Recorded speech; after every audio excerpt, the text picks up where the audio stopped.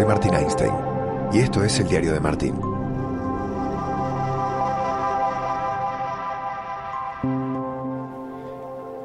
¿Cómo estás? Yo de viaje. Saliendo de Barcelona y llegando en un ratito, en 2 horas a Valencia. Y este va a ser un podcast subido al coche para hablar de lo que pasó ayer, del partido del Barcelona y también de las sensaciones de llegar al Camp Nou, un estadio en el que pasaron muchas cosas en las últimas horas, y también de la sensación de viaje que tengo en este momento de cara a mi llegada a Valencia, de la carretera, esta carretera preciosa que estoy transitando, del vehículo en el que voy y de las reflexiones que el camino me va regalando a medida que avanzo. Todo esto en el diario de Martín. ¿Te quedás? Como un buen vecino, State Farm está ahí. Arrancamos el diario de Martín.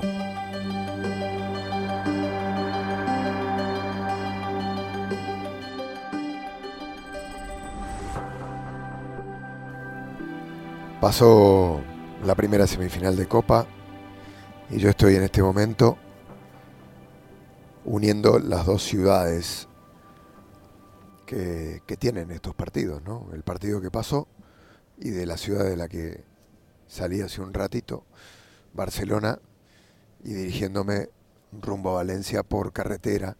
Una carretera que se llama la A7, la autovía 7, o más conocida como autovía del Mediterráneo, que conecta todas las ciudades mediterráneas de España.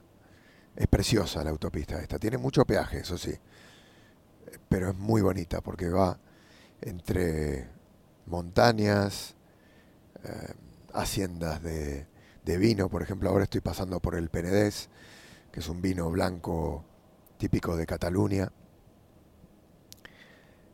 y ves el mar y ves un poco también la vegetación mediterránea, los olivos, los abetos, los pinos. Es muy, muy lindo. Y un poco en la definición y el diseño del viaje, saliendo desde Madrid, se me ocurrió que lo que mejor funcionaba, también en esta época de COVID, donde uno tiene que hacer el menor contacto posible con ambientes cerrados en donde haya mucha gente, era hacer un vuelo rápido, Madrid-Barcelona, que es hora 10, y luego ya hacer el resto del camino con un coche de alquiler. Entonces reservé un coche en el aeropuerto de Barcelona. Barcelona-Valencia son 3 horas y media, y Valencia-Madrid para regresar también son 3 horas y media. Por lo cual vas solo en el coche, podés quitarte la mascarilla y podés tener un ambiente seguro y también disfrutar del viaje. Y me pareció que era la mejor logística, ¿no?, que podíamos armar. El problema fue que al llegar al aeropuerto de Barcelona yo alquilé un coche mediano. Me dicen, señor, tiene una camioneta de 7 plazas. Le digo, no, perdóneme, yo alquilé un coche mediano. Sí, pero acá parece que usted no alquiló un coche mediano, sino una furgoneta. Le digo, no, tiene que haber un error. Le digo, ¿me puede cambiar por un coche mediano? Me dice, es que no tenemos. Ah, le digo. Entonces, esa es la razón por la cual me cambiaron de categoría. Es que ustedes no tenían disponibilidad. Dice, no, la chica, no. Pero además es una camioneta muy bonita, Mercedes, negra, diésel. Pero le digo, tiene 7 plazas. Me dice, ¿cuántos son ustedes? Me pregunta. Le digo, no, viajo solo. Pues nada, aquí estoy en mi camioneta, surcando la carretera, la autovía del Mediterráneo, con este elefante negro y hablándote a medida que conduzco, ¿no? Acabo de pasar Sitges, que es una playa muy bonita, y bueno, la carretera va por esta, que es la C32, y luego agarra la A7, que se mete en la Comunidad Valenciana. Te voy a ir contando a medida que vayamos por el camino, pero quería contarte y hablar de lo que pasó anoche, ¿no? Es muy loco cómo el fútbol te transforma escenarios. Porque mi llegada a Barcelona, después de muchísimo tiempo, hablaba con Fernando y con Mario en la transmisión. Fernando me preguntaba, ¿hace cuánto tiempo yo no pisaba el Camp Nou? Y no recordaba yo. Porque normalmente cuando hay Champions suelo pisarlo bastante, pero claro, me tocó cubrir al Barcelona, pero en Lisboa, ya no en el Camp Nou. Cubrí el octavo de final ida contra el Nápoles, el de vuelta a puerta cerrada ya no, porque en pandemia los periodistas de ESPN cada uno cubría lo que sucedía en su ciudad y lo sigue haciendo por ahora. Veremos a partir de cuartos de final cómo sigue la cosa. Y luego cubrí los cuartos, semis y final en Lisboa, ¿no? Entonces al Barça no me acuerdo cuál fue la última vez que lo cubrí. Seguramente con público. Algún partido de Champions de la temporada pasada. Pero no me acuerdo bien. Y te contaba que mis sensaciones, después de lo que había sucedido en el club, el allanamiento de los Mossos de Escuadra, que es la policía de Cataluña, buscando documentación, la prisión provisional de Josep María Bartomeu y su CEO, bueno, gente importante de la directiva de Bartomeu por el caso de las escuchas, el espionaje y la corrupción, posible corrupción, porque hasta que no haya un veredicto y un dictamen de la justicia tampoco podemos hablar de culpabilidades. Sería irresponsable por mi parte hacerlo. Pero la llegada al Camp Nou era una llegada a un estadio que había sido allanado por la policía hace horas. Y ya eso generaba una sensación rara en el cuerpo, que potenciaba lo que me viene pasando cada vez que voy a Barcelona, y más cuando entras a un estadio como el Camp Nou sin público. El Camp Nou está muy venido a menos, está muy feo. Para mí, de los estadios más bonitos del mundo. Siempre que llegaba, era como un estadio luminoso, bonito, más allá que tiene sus años y le falta una mano de pintura, pero transmite algo lindo el Camp Nou. Bueno, la sensación de llegar al Camp Nou ayer no era esa. Era de un estadio despintado, del suelo de la explanada del acceso 14, que es el acceso de prensa, que estaba recién pintado hace muy poquito tiempo. Todo ¿cómo se dice esto? Con grietas, ¿no? Con la pintura agrietada, descuidado, sin mantenimiento. Las butacas también están feas, están despintadas, están rotas, y además se ven, porque con público, aunque estén así, no se ven, pero sin público se le ven todas las costuras, ¿no? Todas las malas costuras, todo el déficit, todo el descuido del edificio, ¿no? Y esa es la sensación con la que me encontraba, ¿no? Al llegar al Camp Nou, de un club en crisis, de un club deprimido institucionalmente, con el edificio en muy malas condiciones, con el estadio en muy malas condiciones, sin un presidente hace varios meses, y con esa sensación de melancolía, ¿no? De un lugar deprimido y medio abandonado. Pasión, determinación y constancia es lo que te hace campeón y mantiene tu actitud de ride or die, baby. eBay Motors tiene lo que necesitas para darle mantenimiento a tu vehículo y para llegar hasta el rendimiento máximo. Desde sobrealimentadores, sistemas de sonido, tubos de escape, luces LED y más. Si buscas velocidad, potencia o estilo, lo encontrarás todo en eBay Motors. Con más de 122 millones de piezas, siempre encontrarás justo lo que buscas. Y con Guaranteed Fit de eBay, tienes la garantía de que tu pieza quede perfectamente a la primera o se te devuelve tu dinero. Porque con eBay Motors, quemas llantas y no tu dinero. Con las piezas que buscas, a los precios que quieres, tu auto se convertirá en el MVP que te dará el triunfo. eBay Motors. ebaymotors.com. Solo para artículos elegibles se aplican restricciones. Y te hablaba del poder transformador del fútbol, ¿no? Bueno, y esto se pasaba también a la faceta deportiva, porque el equipo también se veía así. Un equipo deprimido, un equipo sin regularidad, un equipo que no sabía ni sabe aún si Messi se queda o se va, un equipo con una deuda. Voy a pagar el peaje, ¿eh? Por eso escuchas estos ruiditos. Vamos a apoyar la tarjeta. Ahí está. 4,11 cuesta. Pedimos el recibo. Se abre la barrera. Tengo el recibo en mi mano. Guardo la tarjeta. Y ahí va, ¿viste? Como suena el motor del diésel. Es como una cajita. Chaca, chaca, chaca, chaca, chaca, chaca. Nada, esta es la sensación del Barça, ¿no? De una institución que no le está pasando bien en ninguna de sus facetas. Pero el Barça venía de ganarle al Sevilla en Liga.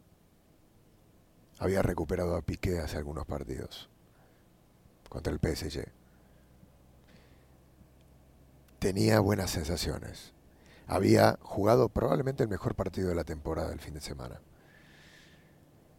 Y entró a la cancha y se vio otra cosa. El fútbol de alguna manera transformó esa sensación de abandono, de tristeza, de melancolía que transmitía ese edificio, que transmitía el club. Se encendió la alegría, se encendió un Barça que jugaba muy bien al fútbol, que dominaba el partido. Un Messi que se había convertido más en un jugador de equipo y desde la sala de máquinas movía a todos, junto con su socio ideal para eso, que era Busquets, que jugó un partidazo también, que movían a los jóvenes, que les abrían el camino, a Pedri, a Dembélé. Se veía un Barça con mucha gana, con intensidad, pero también con buen juego, sabiendo qué hacer sin el balón, sabiendo cómo acceder a zonas del campo donde podía hacerle daño al Sevilla y arrinconándolo, más allá de que luego el planteamiento de Julen Lopetegui no fue bueno. Fue rácano, fue amarrete, como decimos en Argentina. Y pagó las consecuencias de ello, ¿no? Pero ese Barça consiguió eso. Transformar esa melancolía en alegría. A partir de un equipo que yo creo en los dos últimos partidos, y lo comentaba en SportsCenter, ha generado una curva evolutiva ascendente que tiene que ver con saber que tienen herramientas futbolísticas, colectivas, y que creyendo en esto, o sea, elevando y construyendo ese importantísimo espaldarazo anímico, estado anímico que todo equipo necesita, pueden ganar partidos contra rivales delicados, complicados, competitivos como el Sevilla. Ya contra Granada habían mostrado algo, pero el Sevilla, estamos hablando de una de las mejores defensas de Europa, de uno de los mejores equipos de Europa, de un equipo bien trabajado, bien entrenado, con muy buenos futbolistas, con un fondo de armario muy interesante, es un buen equipo, no son buenos 11 futbolistas. Te diría que el Sevilla, sumando el banco de suplentes, es un equipo bastante más completo que el Barça. Más balanceado, tiene buenos suplentes en cada una de las posiciones importantes del campo de juego.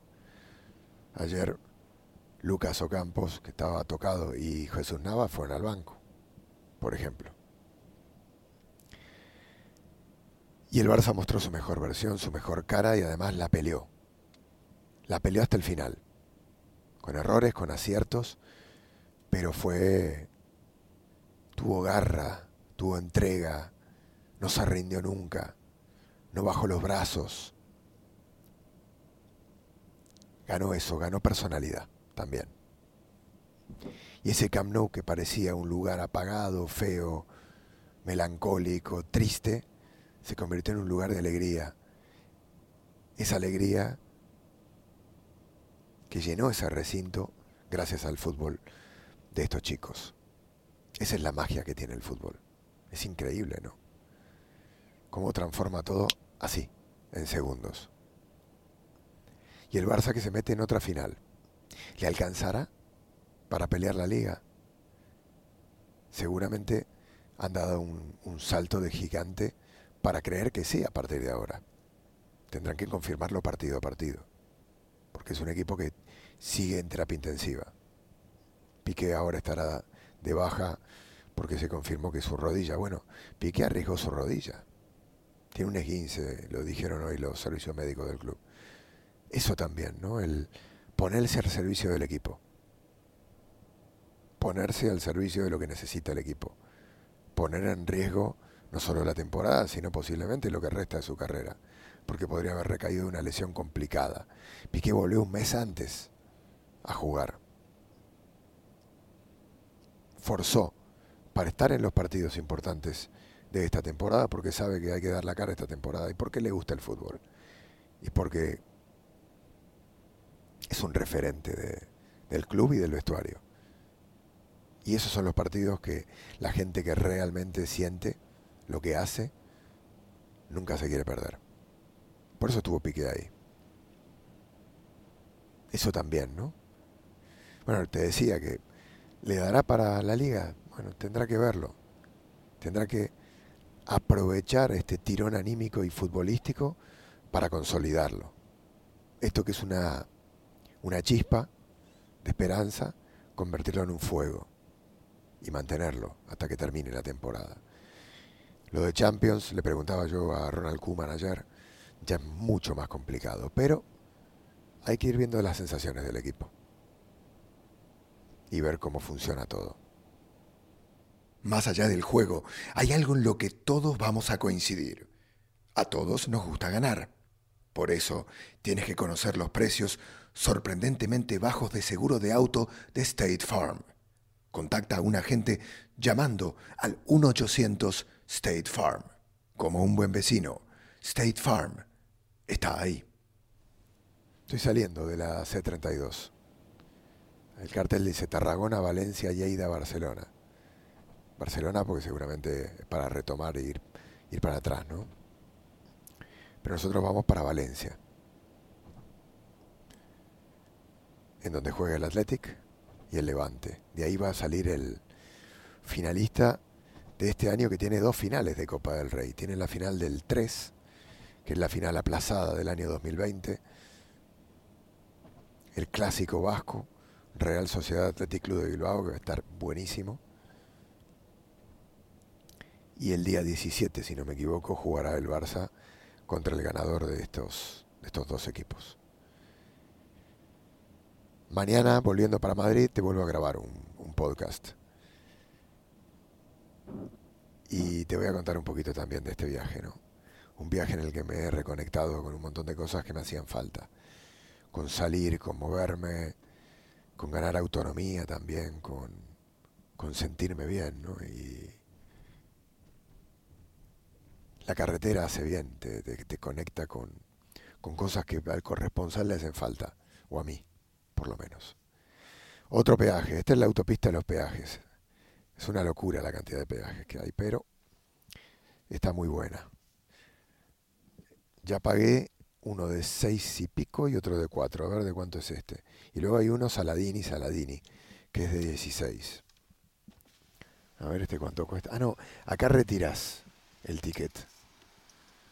Y luego, depende del tramo que hagas. Esto es para la A7. Estoy saliendo de la C32, que es la que pasa por toda la zona de playas de la costa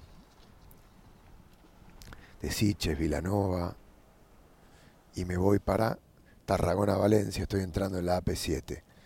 Tenés que guardar el ticket y en un momento, a mitad de camino, hay un peaje que te cobra, que es este el que te digo, el Saladini. Creo que está en torno a los 16 euros, o por lo menos la última vez que lo tomé tenía esto. Es muy linda la autopista esta, la autovía esta del Mediterráneo, porque tenés el mar acompañándote, el mar Mediterráneo al lado todo el tiempo. Empiezan a desaparecer los sembradíos de vino, de uva, y empiezan a aparecer los de los cítricos. En la Comunidad Valenciana hay mucha naranja, hay muchas naranjas. La naranja valenciana es un muy buen producto de la zona, pero también hay alcachofas, hay unas alcachofas espectaculares, o alcauciles. Y también es una zona agrícola, ¿no? De sembradío y de huerto. Bueno, no te entretengo más.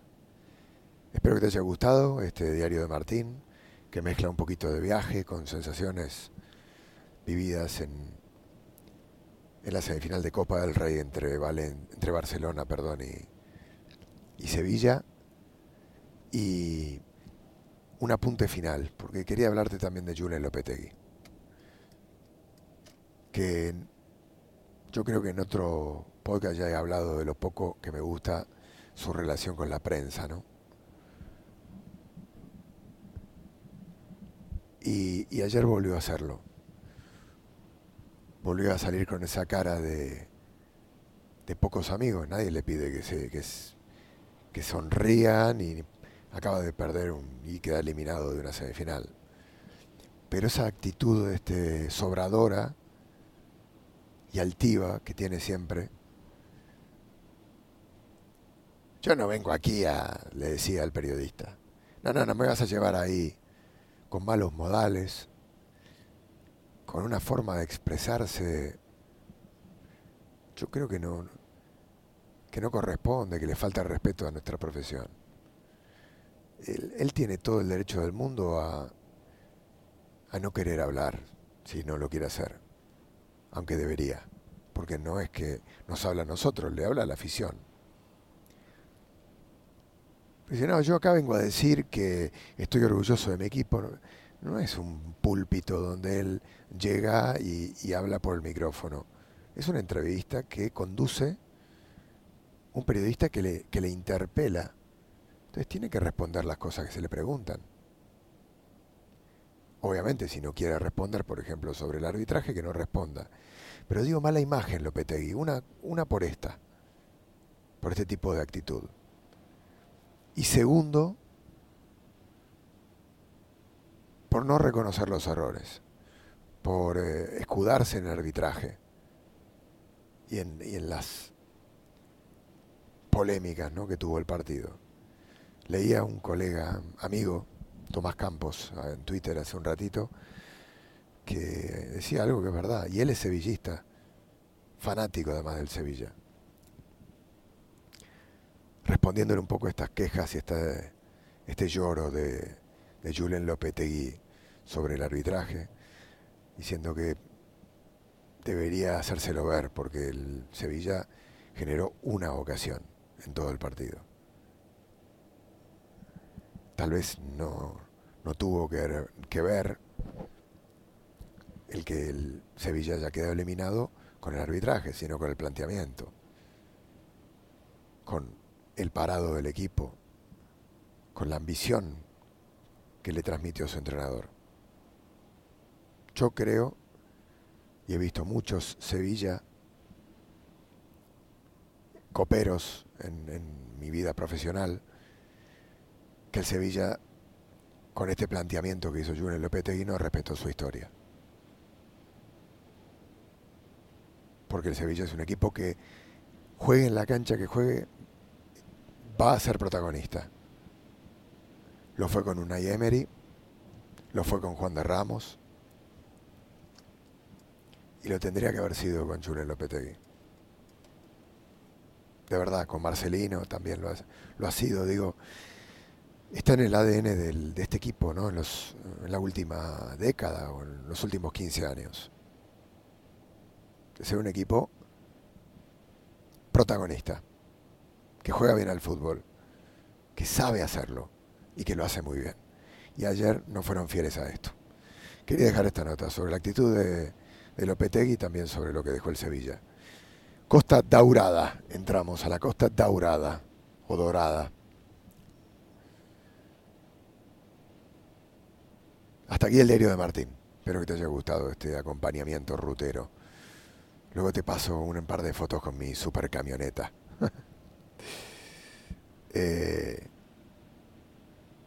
Y algunas cosas de viaje, por ejemplo, que comí en Barcelona antes de salir, en uno de mis lugares favoritos que vos ya conocés.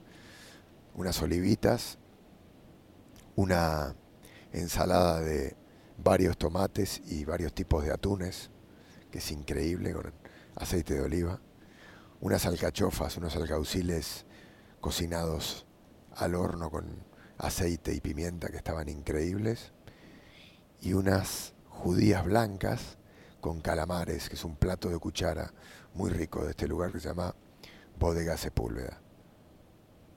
Entonces dije, como esta noche no voy a poder comer bien, o voy a comer medio de parado, ya tengo una viandita preparada que llevo en el coche.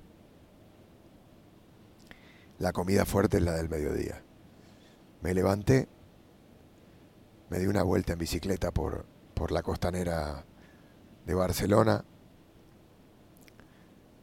porque me acosté muy tarde, me acosté a las 2, me levanté a las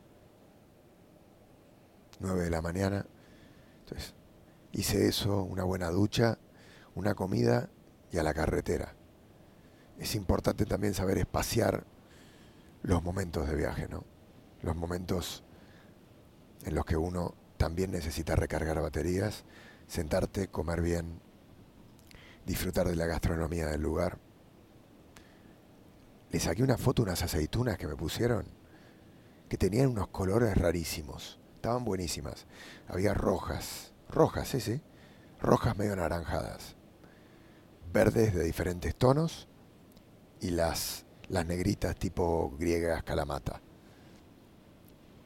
Entonces arranqué con eso, luego la ensaladita de tomate con atún, las alcachofas y el plato de cuchara que te dije. Y de postrecito unas trufitas de chocolate que tienen ahí que están muy buenas. Bueno, termino, que este podcast no termina más. Tampoco te quiero aburrir. No sea cosa que digas, este me aburrió y no me engancho más. Te mando un abrazo, este fue el diario de Martín. Nos escuchamos en la próxima.